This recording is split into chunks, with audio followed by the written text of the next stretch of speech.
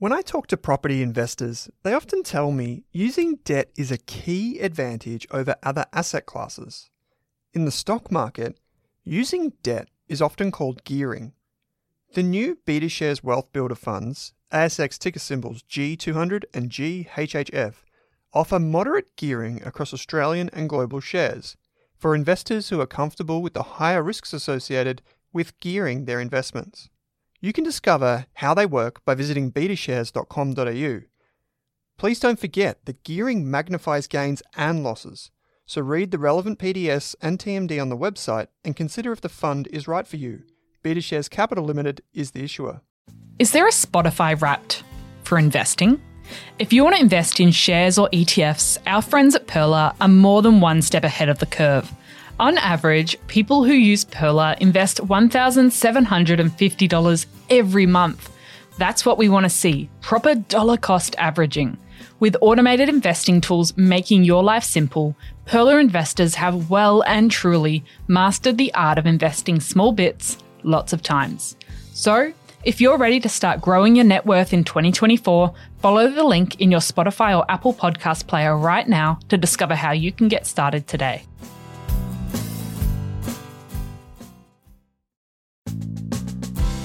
Welcome to the Australian Finance Podcast. I'm Kate Campbell. And I'm Owen Rask. And we're here to give you the tools and knowledge to invest both your time and money better. If you're new, feel free to jump in with our Starter Pack series that aired in early 2022, or our shares or ETF mini-series. We've got plenty to share with you in today's episode, but if you want to catch us on socials, head to Rask Australia on Insta and Twitter. I'm also found at Kate Campbell AUS on Insta. And I'm Owen Rask AU on Insta. Just beware of the fake accounts. We'll never DM you about trading strategies or crypto, and if it sounds a bit weird, it's probably not us. And just one final heads up before we get into the show, this podcast contains general financial information only. Hello and welcome to our summer series on the Australian Finance Podcast. I'm your host, Kate Campbell, and if you're new here, welcome. Throughout our summer series, we're going to give you some super actionable tips and tricks throughout the month to get your finances in fighting form for the year ahead. Stay tuned throughout the month of January for episodes on savings hacks, career tips, income stocks, and much more. Today, I'm chatting to Shelley Johnson, the founder of Boldside Consulting, HR expert, host of the My Millennial Career podcast, and author of the wonderful Sort Your Career Out book. In this conversation, we're going to talk about some actionable career tips to set yourself up for success in 2024. Shelley, welcome onto the podcast today. That intro was so good. You are like such a pro. And I was just thinking the long intro of all the things. For me, it feels like my mum might have wrote it a bit, like of all her proud achievements of her daughter. Someone's going to pump you up. I love it. Hey, I'm so stoked to be hanging out with you. And thanks for coming into the studio. You're not normally in Melbourne. I know. This is so magic. And when we're talking about careers this year, there's lots of things going around people's heads in January. Do they stay? Do they go? Do they ask for a pay rise? Do they pivot in a new direction? Do they study? What are some of the things that if we want to start thinking about what our career looks like this year and if we want to make some changes that you would suggest reflecting on in January? I think we need to reflect back on the previous year that was and go, what were the highlights and what were the lowlights? Like, so what did I love? And what things do I think, we could do that a bit differently? Because that's usually where you find the learnings. And if you can focus on what did I learn? What do I want to do differently this year? It's really important to be intentional with that. Because if we don't be intentional, we don't really get the opportunity to grow. So I just make sure that each person creates the space in the first little bit of the year to think about, okay, what do I want to do differently this year? That's probably a really good exercise because if you're thinking, what did I learn? And you go, I don't think I actually learned anything. I just did the same thing all year. There wasn't really any development opportunities. That might be a sign that you want to change something up. 100%. That is such a good call out. If you go, I learned nothing. I just did exactly the same thing every day. Yeah, great call out. And I know we wanted to talk about different career tips this year. So I've asked you to come up with 10, and that is a big job. So thank you for coming to the table on that. So we'll jump into them. I know the very first thing you've got on your list, which I'd love to hear more about, is play big and take a risk. Yeah. And the reason this is number one is because I think this is one that people struggle with. So I don't know about you, Kate. I have been talking to a lot of people who struggle with imposter syndrome. And one of the things that they find challenging is how do they take a risk in their career? So it might be you're looking at a job right now and you can see the application criteria and you think, oh, I meet a few of those, but I don't meet all of them. I'm not going to apply. And I think my advice to you, if that's you, play big and take a risk, because what is the worst that can happen? If you apply for a job, you don't meet all the criteria. Well, guess what? Most of the applicants don't meet all the criteria. Like they don't. And so if you can just meet 60% of it, you need to put your hat in the ring, because if you don't, you're not going to get the opportunities that are going to take your career to the next level. And so my advice to most people when they're weighing up, should I put my hat in the ring or should I kind of stay back and wait for the thing to happen, is always take the risk. Yeah, I guess no one's going to apply for you. No one's going to do the thing for you. And employers just sort of write. I've seen people write down their wish list for criteria and putting it on job ads before. And it's very much, oh, this is kind of the things I do. So I'll just put that down. There's, especially in smaller businesses and there's not a hiring team, it's usually just the person going, oh, this is the kind of things I'd like. Yeah, or they've Googled, what does a job do? It like, what does an account manager do? Oh, that sounds about right. I'll put it on there. But then they meet someone and they're like, okay, that person doesn't tick all the boxes I had in my mind, but I really like them. They have a learning and growth mindset. And so I'm going to give them a go. And I think there's so many examples I've seen in HR where the person who kind of comes out of left field is the one who ends up landing the job. So definitely look at 2024 and think about how you can take good risks. Is there any time you wouldn't want to take a risk? So you said maybe if you meet 60% of the criteria, if you maybe met some of the criteria but not others, would there be any situations where you would maybe not take the risk? Yeah, there's examples when I wouldn't take the risk. I mean, let's apply this if we get really down into the detail. You're not going to apply for a job as a doctor when you don't have a qualification. Like, that's what I was thinking about in the back of my mind. There's like examples where we just know common sense. Yeah, you're not going to do that. The reasons you wouldn't take a risk, I think, relate more to have a look at the culture of the business. So you might say that job ad looks really cool. That opportunity looks like something that really appeals to me, but I have this vibe that the culture at that workplace might be off. I would really listen to some of those intuition moments that you have, and I wouldn't take a risk when it comes to team culture, because I think the thing that people get attracted to is often they get attracted to the dollars. So like, well, that job's similar to what I'm doing right now, but it's paid $15,000 higher. I'm going to go for it. And they get in there and they're like, holy crap, no wonder this is paid higher, because it's an absolutely miserable place to be. So those are examples where I would just caution. Sometimes your intuition or your gut vibe, I know people might like contest that, but I think it's really important to listen to those signals when it comes to what is the team dynamic like here. I remember at a previous job, I actually said, I want to come in and meet the team before I accept it, because if you just you go in for the interview, you get shuffled off into a little room, you don't really get to see the conversations happening, see the dynamic. Do people actually talk to each other? Do people like each other? So it's good to really know who you're working with. Exactly. All right. The next one you've got, ask for what you want. Yes, ask for what you want. These sound so simple, but I think a lot of people, Kate, are afraid to ask for what they want. So you might want a pay rise this year, which I think most people do because of cost of living. You might want a pay rise. You might want to ask for a promotion in your current workplace. You might want to ask for more working from home days.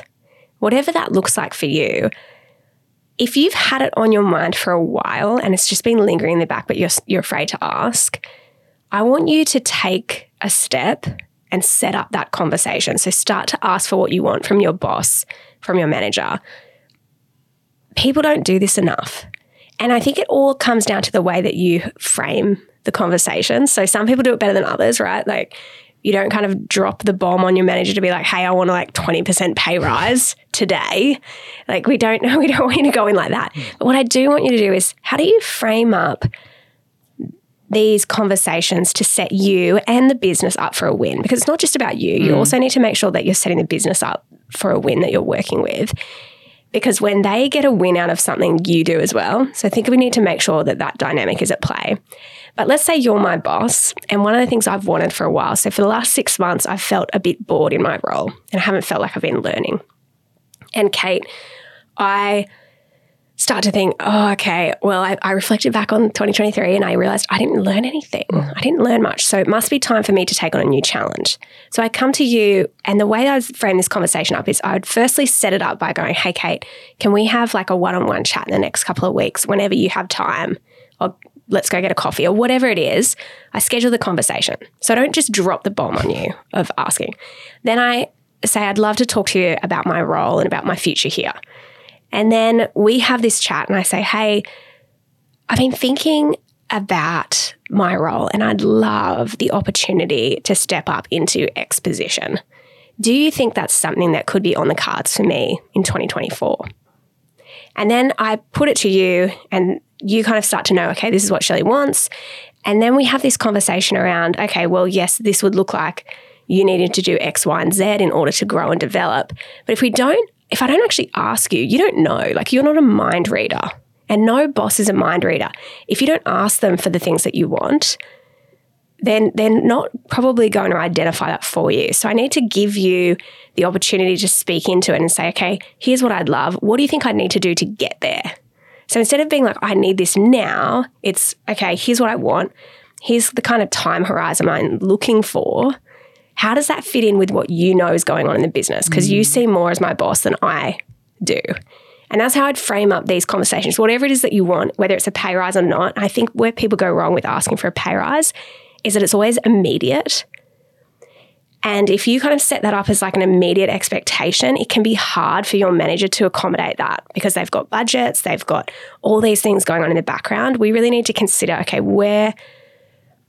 how would this fit in with your timeline based on what you know is going on in the business? And so framing it up in that way, the goal of any of these conversations is to help that person say yes. Like, you want them to lean in towards your request. So the framing is really important. The way that you set it up is really important. Yeah, and even having more regular meetings. I know that many companies, they don't talk until it's something like a pay rise or redundancy. Yes. And so suddenly putting a meeting in your calendar, it's like, oh, something's going on. And so do you recommend people having more regular catch-ups with managers, like once a quarter or? I definitely think 100% needs to be more than once a quarter. I recommend to any of the clients that I work with, so I work with a lot of businesses doing HR stuff, and I'm telling managers you should be meeting with your employees once a fortnight, like one-on-one. So half an hour once a fortnight catch up, or 15-minute once a fortnight catch up. But every manager, good managers know the career goals of their employees. So they should be asking. Now, if your manager doesn't do that, you need to be the one communicating, hey, I love working here. Here's what I want for my career. I'd love to be able to help this business succeed in the long term. Here's how I think I can do it. So if your manager doesn't ask, you be proactive and tell them what you want, but make it a win for them, and they'll be more inclined to say yes to the thing that you're asking for.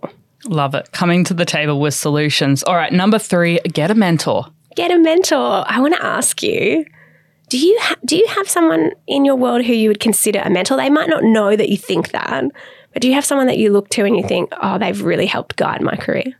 Yeah, I do. I mean, I wouldn't call her a mentor. I guess I call her a friend now. But someone from a few jobs ago who I've sort of talked to about career stuff ever since. Yeah, so I love that. I don't think we need to put the mentor you label. You are my mentor. Yeah, because, do you remember in primary school where people would do that question on a piece of paper where it's like, do you like me? Yes, no, maybe. Like, I kind of think sometimes mentoring is like that. It's like, will you be my mentor? Yes, no, or maybe. And it feels like it's really formal. I don't think mentoring needs to be like that. I think mentoring relationships can be exactly what you described. Someone who's had an impact on you, who you value their advice, and you consider them a friend. And they've had, at various moments in your career, you've called them up and be like, oh, this is happening. What should I do? I want every person to have in their corner someone that does that for them. And what makes a good mentor is someone who can give you the hard truths. So it's not just a cheer captain, which is awesome, right? Like, find yourself one of those, 100%. But I think what makes a really good mentor, And my old boss, Deb, she was this for me. I remember I was in a particularly like a rough spot in my career, and I called her. I was making a really big decision, and I just said, I'm really terrified. Like, I'm doing this thing, freaking out. What should I do? Like, what decision should I make? And there's a lot of pressure put on her to be like, tell me the decision, because it was a really high stakes, big decision when I was starting my business. And she just said, hey, like, the advice I have for you is you need to back yourself. Like, you need to back yourself. And if you don't take this risk, you're probably going to regret it. And you've been talking about this thing for a while, and I think you need to take the risk. Whatever happens, like, you'll be able to deal with that, whether it fails or doesn't. And so having her voice in my corner, like giving me that wisdom, also kind of saying to me when she saw me do weird things like, hey, I don't think that's aligned with what you want to be doing or where you want to go. I think a lot of people don't have that type of person. They might have the one that's always like, yeah, do this, like, go for it, but they're not the ones that are helping them navigate really complex situations or giving them those hard truths that I mentioned. So I want you to find a mentor or have mentoring moments in your career where you find people who can kind of give you the insight you need at the time that you need it. And a good friend of mine, Rowan Dredge, he talks about this idea of mentors he's never met. So they might be someone he listens to on a podcast, or they might be someone that he has seen do a TED Talk. And if you can find that, like, it might not be a person in your life, but you might listen to voices that speak wisdom and like good truths to you that you need to hear. So definitely important to get a mentor. Yeah, I think that's a really helpful starting point, because often people come to this and go, I don't have anyone. I can't contact anyone from my last job. I don't have anyone in my friends or family that could fill that role. So using someone that you haven't met, so they don't even need to know that you're learning a lot from their videos or their podcasts, and then slowly you can start to look for who could that person be in my real life. Totally. And Kate, you would be that person to heaps of listeners. And I think that's where you forget that when you run a podcast with so many people who love what you do. But your voice gets, and so it's really powerful. And the only flip side I'd have to this is find a mentor and be someone's mentor. So be this person for someone else. And I think that is a really valuable thing that you can take away. I love it. All right, number 4, take ownership. It's on you. So don't outsource your career. Take ownership. I love that. I love that for finances as well. Yes, it's such an important reminder. And again, this is like one of those hard truths. People outsource their career to a lot of other people that shouldn't take ownership of it. So I see employees do this all the time. They outsource their career to their employer, and they go, you know what? It's on my employer to make this opportunity happen for me. And I just want to tell you, unfortunately, it isn't. It's not on your employer. It is on you. So take ownership over your career. Now, I want you to work with a manager who helps you grow and helps you identify all the opportunities. But not every manager is going to be like that, which we know because, you know, there's some managers who really don't care. Yeah, they don't want to be managers. They just did it for the money. Yeah. So I want you to take ownership. Don't outsource the responsibility to someone else. And that looks like doing the things we've already said. So taking those risks, asking for help, and just knowing that it is on you to take control over your career. And some companies don't really focus on learning and development, and that's really, then you have to take control and go, well, what is my own learning and development plan? How am I going to grow? What do I want to learn? And you really have to take the reins there because the company's not going to push you to go and do this course. It's a really good point what you said about taking control over what you want to learn. Adam Grant has this really good question that he gets people to ask themselves, and he says, what do you want to learn here? So if you think about your job right now and your employer, I want you to answer this question at the beginning of the year. What do I want to learn here? Write down maybe 3 things. And so then it gives you purpose of going, if you're in a job where you're like feeling a bit like flat about where you're at, we can reframe it by going, okay, what do I want to get out of this? This year, I want to learn 3 things. Now I'm going to take those things to my boss and say, hey, this is what I want to learn here. That is a really nice conversation. If you're a manager, you want your employees to do that. Like any manager will be stoked to hear you say, here are the 3 things I want to learn this year in this job. So do that, answer those questions, and then talk to your boss about it. That's a great reflection question as people are just spending a bit of time reading and doing things over January. What do I want to learn in my job this year? And using that when you go and have your one-on-one conversation. All right. Number 5, embrace imposter syndrome. Yes. Okay. So this is like counterintuitive. We did a live podcast with My Millennial Money this week. Or last week, I can't remember. It's been a blur. It was some time. Anyway,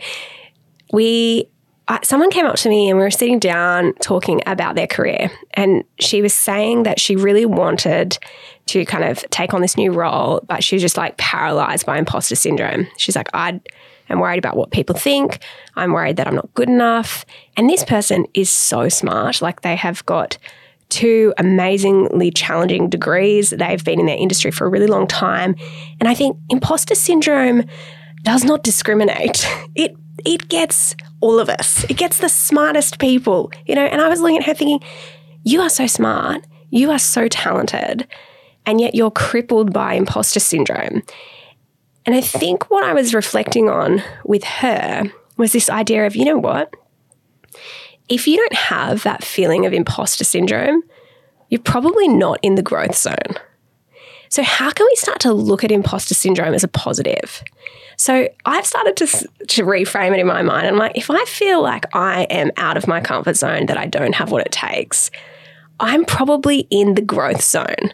And that is a good spot to be in your career. So if you have imposter syndrome, I want you to start to reframe it and go, this is a good thing. This means that I'm growing. This means that I'm learning. Like, I am kind of pushing the boundaries on what I thought I was capable of. And that is something so powerful that I think not enough people see it and go, you know what, that's cool. That is a good thing. If I feel like I'm in the comfort zone all the time, I'm going to get bored. And no one wants to be bored at work. Like, work's already hard enough as it is. Like, I don't want you to be bored. I want you to be challenged and growing and feel like you're doing things that you never thought you'd be able to do. Yeah, I love that reframe. So instead of thinking of imposter syndrome as I shouldn't be in this room, I should be in this room, and it just means I've got things to learn and challenges to face. Yeah, and it means that I am putting myself out there. It means, like, back to number 1, that I'm playing big and I'm taking a risk. So for her, we just started to really dig into that of, well, how could you see that as part of your growth and see the resistance that you feel? Because I would describe imposter syndrome sometimes as this feeling of resistance. Like, you feel like, oh, feels like I shouldn't be here. I feel like that pressure. It's like when you go to a party and you don't know anyone and it feels all unfamiliar. Terrifying. Yeah. All the Doesn't mean you're not on. meant to be at the party. You got an invite, but yes, this is a weird reframe. No, but I love that analogy. And you're there and you're like, this is awkward. I don't like it, but I've been invited to be here. I have every right to be here. So imposter syndrome, embrace it, because that means you're in the growth zone. Yeah, I love that. All right. Number 6, seek out more feedback. Something we don't always like to do, especially if it's critical. Yeah. I mean, there's this amazing Forbes article way back. I don't know who the research was by. I can't remember. But it said that 60% of employees feel they don't get enough feedback. I think it's a lot higher than that. And I think most employees don't get enough feedback, positive or constructive. So what I would love for you in 2024 is that you get more feedback, because feedback is one of the key things that we need to grow. So for example, one of the things that I do, and I did when I was early in the podcasting world, was get people to give me feedback on every episode. And it's just painful. And I would listen back to every single episode I've ever done. Like, it's been 4 years, I've only just stopped doing that. Trauma. Yes. I don't recommend listening to yourself. I shouldn't say trauma. It's so painful to listen back to your own voice. But to get good at something, you need constructive feedback. And if you want to get better in your career, you need more feedback than you're getting right now. So there's a few ways you can ask for feedback. Here's how not to ask for feedback. Okay, this is what heaps of people do. I'm going to pretend you're my boss. How not to ask for feedback. Hey, Kate, do you have any feedback for me? About what? About what? Right? So most people ask their manager for feedback in exactly that way. So they're just like, it's very open-ended. It's like very non-specific. Okay, let's flip it. Here's how to ask for feedback. Hey, Kate, I'm about to do this podcast with you. for my millennial career, I'd love if you could answer 3 questions for me. What did you love? What would you change? And what can I do differently next time?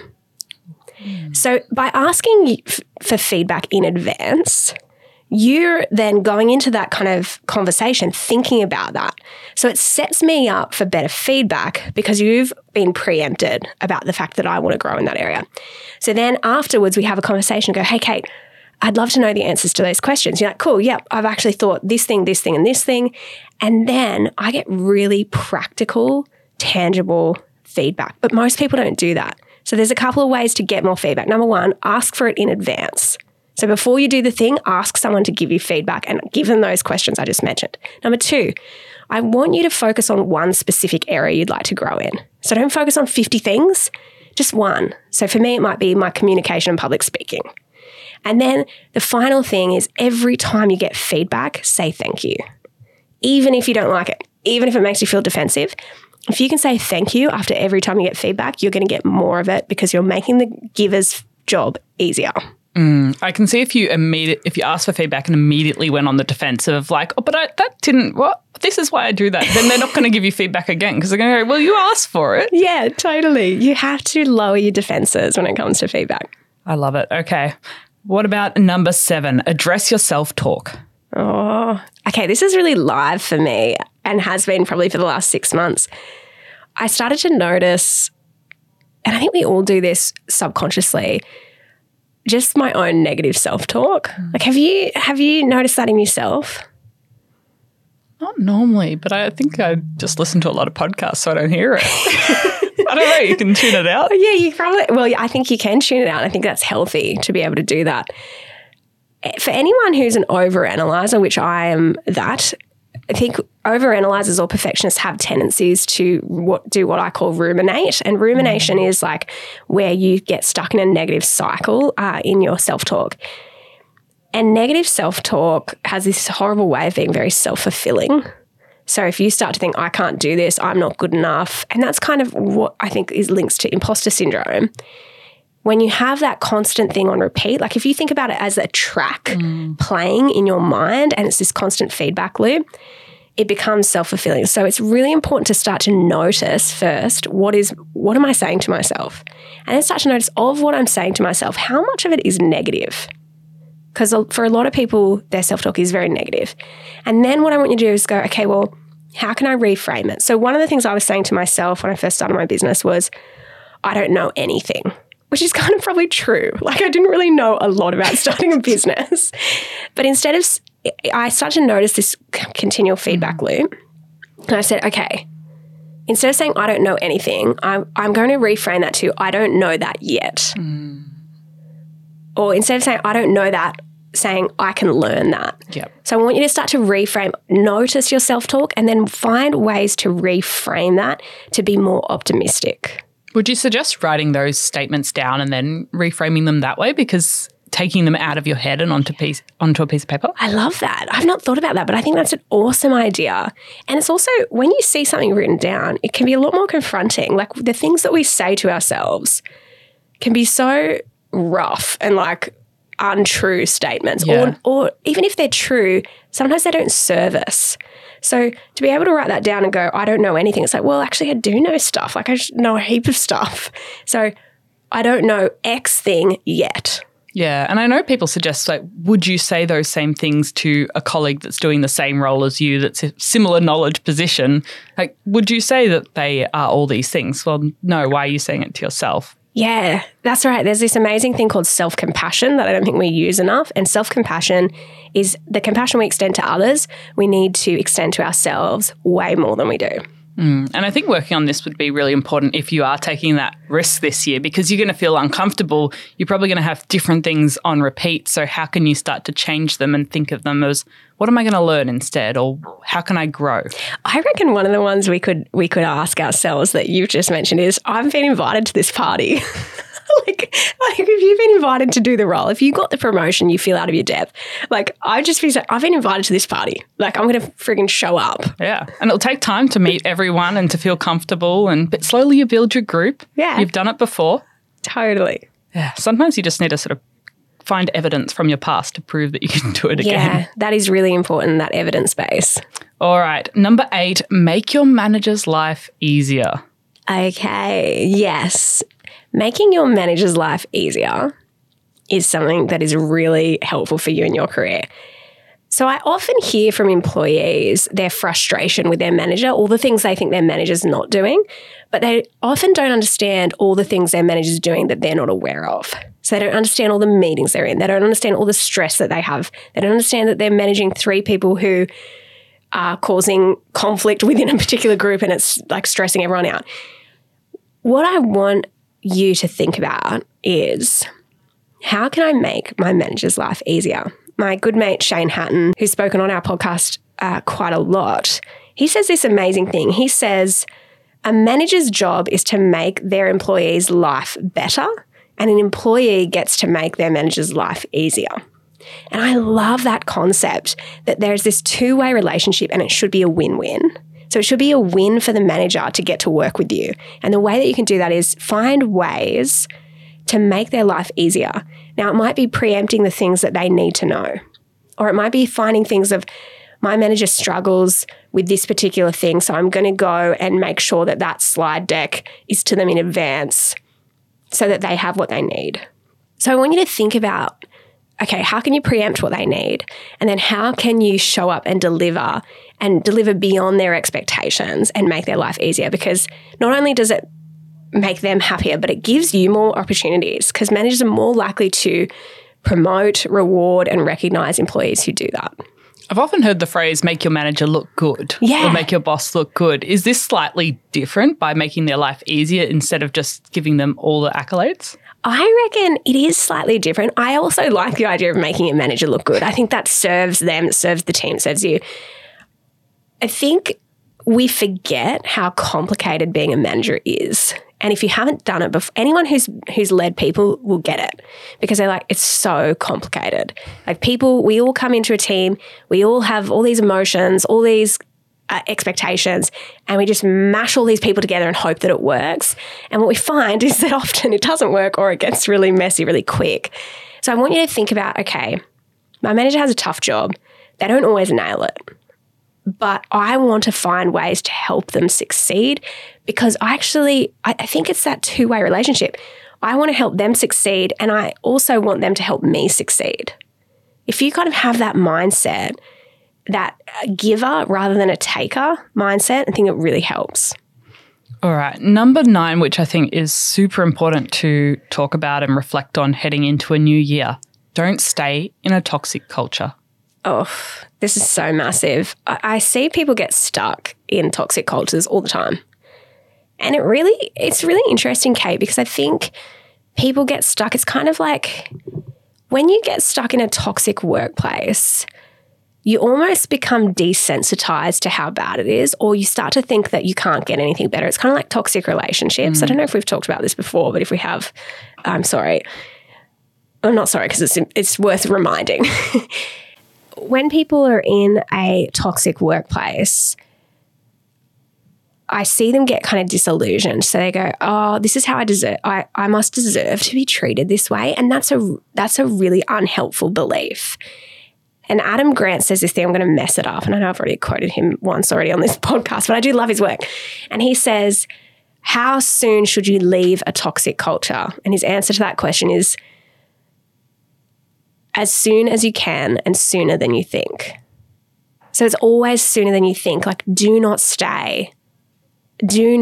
overstay in a toxic culture, because the damage it does to your confidence, the damage it does to your sense of well-being and value is so profound. And I see people come out, and I think about this idea of, and I'm not a psychologist, so I could be wrong here, but I think there's a thing of like work trauma where people leave these really bad environments and they come out with so much, like, a world of pain. And when you spend 40 hours a week in the one place, we can't understate how much of an impact that has on your well-being. So if this is you and you're listening and you feel like this is the environment you're in, I just want to say to you, you deserve to be in an environment that is healthy, where you feel valued, And this is just such an important thing to not overlook. So it can be heavy, but new year, I want you to start to think about how you can be in a new environment. Yeah, it's almost more important, the culture and the people, than what you're actually doing in the job.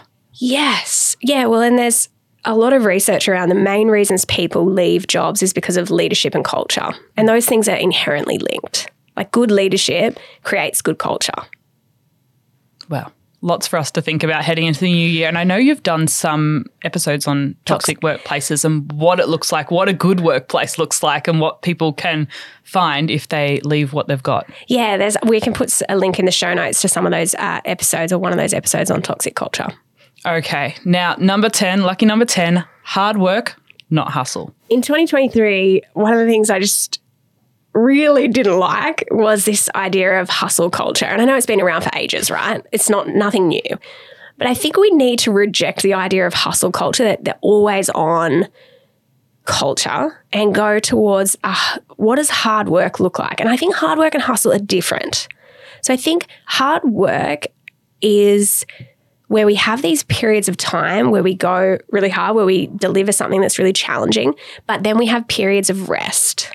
So hard work and then a period of rest and recovery.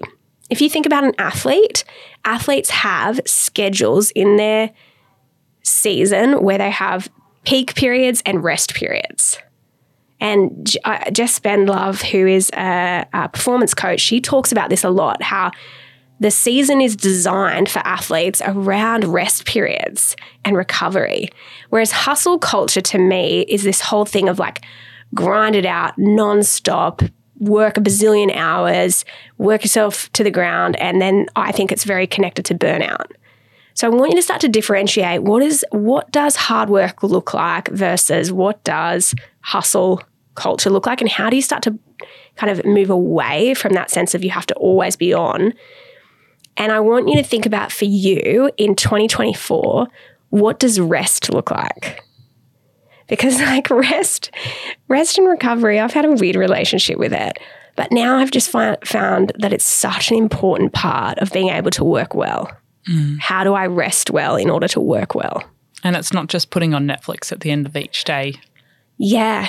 Yes. So like the difference between resting and active recovery. So for me, one of the things I've realized, my rest happens if I go for a walk, and it's like not an active walk, it's like a stroll, kind of like a meander. But if I need that to feel like rested. So what is that for you? Because sometimes the easy thing, like watching Netflix, is not the thing that helps you recover. It could be cooking.